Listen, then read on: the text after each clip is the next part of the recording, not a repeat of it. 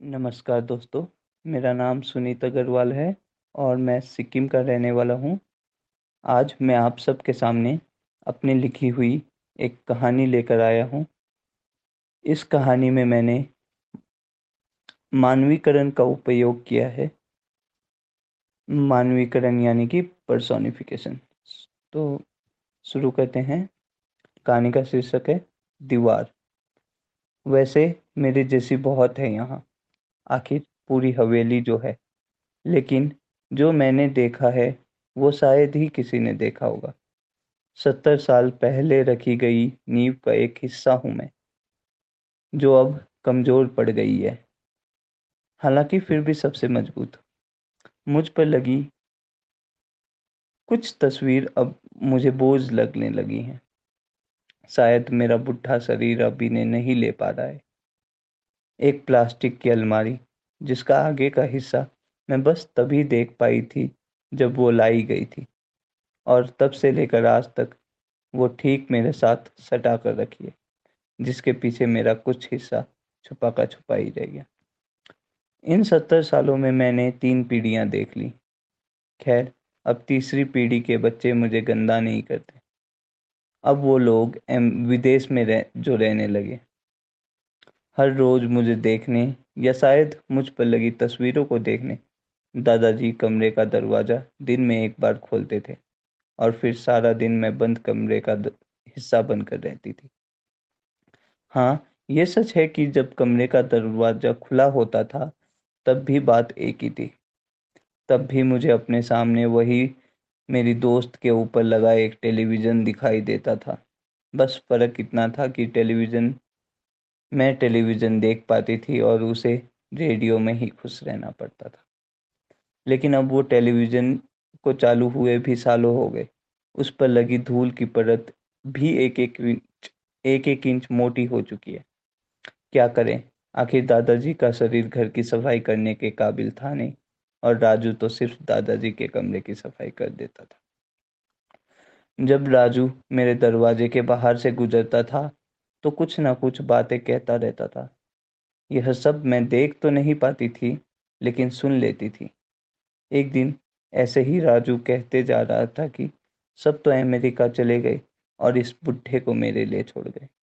उस वक्त मेरे जहन में यही था कि खड़े खड़े अब थक तो गई हूँ, मन करता है इसके ऊपर ही गिर जाऊं। लेकिन वो कमरे के अंदर कभी आया नहीं, और मैं बाहर जा नहीं सकती। खैर, अब मुझे रंगे भी 20 साल हो गए। वो अमेरिका वालों के कलर से मुझ पर बनाए गए चित्र और लिखे गए शब्द भी वैसे के वैसे पड़े हैं। हर एक चित्र को बारीकियों से देखा है मैंने, हर एक शब्द को ध्यान से पढ़ा है मैंने। लेकिन फिर भी हर रोज उन सब पर एक बार फिर से नजर घुमा ही लेती हूँ। क्या करूँ, समय ही इतना होता है मेरे पास। दिन भर सोती नहीं थी। क्या पता दादाजी कब मुझे मिलने आ जाएं और मेरी आंख लगी हो तो मैं उन्हें देख ना पाऊँ। एक दिन ऐसे ही दादाजी मुझसे मिलने आए और उन तस्वीरों को देखकर मुस्कुराने लगे। मैं हैरान हो गई। दादाजी हर रोज तो आंखों से आंसू बहाते थे, आज हंस क्यों रहे हैं। देखते देखते फिर वह फर्श पर गिर पड़े। फिर ना कुछ आवाज आई और ना ही कोई बाहर से आया। 2 घंटे ऐसे ही बीत गए। दादाजी मेरे आंखों के सामने थे। मैं आवाज देना चाहती थी, लेकिन मेरे शब्द नहीं थे, आखिर निर्जीव जो हूँ। और 2 घंटे बाद जब राजू दादाजी दादाजी चिल्लाते हुए सारा घर देख रहा था, तब उसने पहली बार मेरे कमरे का दरवाजा खोला, और दादाजी को ऐसी हालत में देखकर दौड़ के उनके पास आया और बोला, लो, बुढ़ा तो गया। उस वक्त भी मेरे मन में यही कर रहा था कि गिर जाऊं और राजू को भी वहीं भेज दूं। लेकिन फिर दादाजी के मृत शरीर को और कितना तकलीफ देती मैं। राजू बाहर गया, और थोड़ी देर बाद कुछ लोग आए और दादाजी को अपने साथ ले गए। उसके बाद मैंने दादाजी को कभी नहीं देखा। दादाजी की मरने के 2 दिन बाद घर में बहुत चहल पहल होने लगी। बहुत सारी आवाज आ रही थी बाहर से, लेकिन कुछ साफ नहीं थी। कुछ देर बाद 2 बच्चों बच्चे मेरे कमरे में आए, मैं बहुत खुश हो गई। आखिर 20 साल बाद बच्चों को जो देख रही थी। लेकिन बदलाव बहुत आ गया था। वो क्या बोल रहे थे मेरे समझ में तो कुछ नहीं आ रहा था। शायद यह अमेरिका वाली भाषा थी, और मैं तो जब से बनी हूँ तब से सिर्फ हिंदी सुनती आ रही हूँ। वो टेलीविज़न भी कभी खुला नहीं। दोनों तो हाथ में मोबाइल और लैपटॉप लेकर बैठ जाते थे। मुझे न तो कुछ पहले जैसा लगा और ना ही कोई नयापन नजर आया। मैं अब हर रोज की तरह दादाजी का इंतजार करती थी और करते ही रह जाती थी।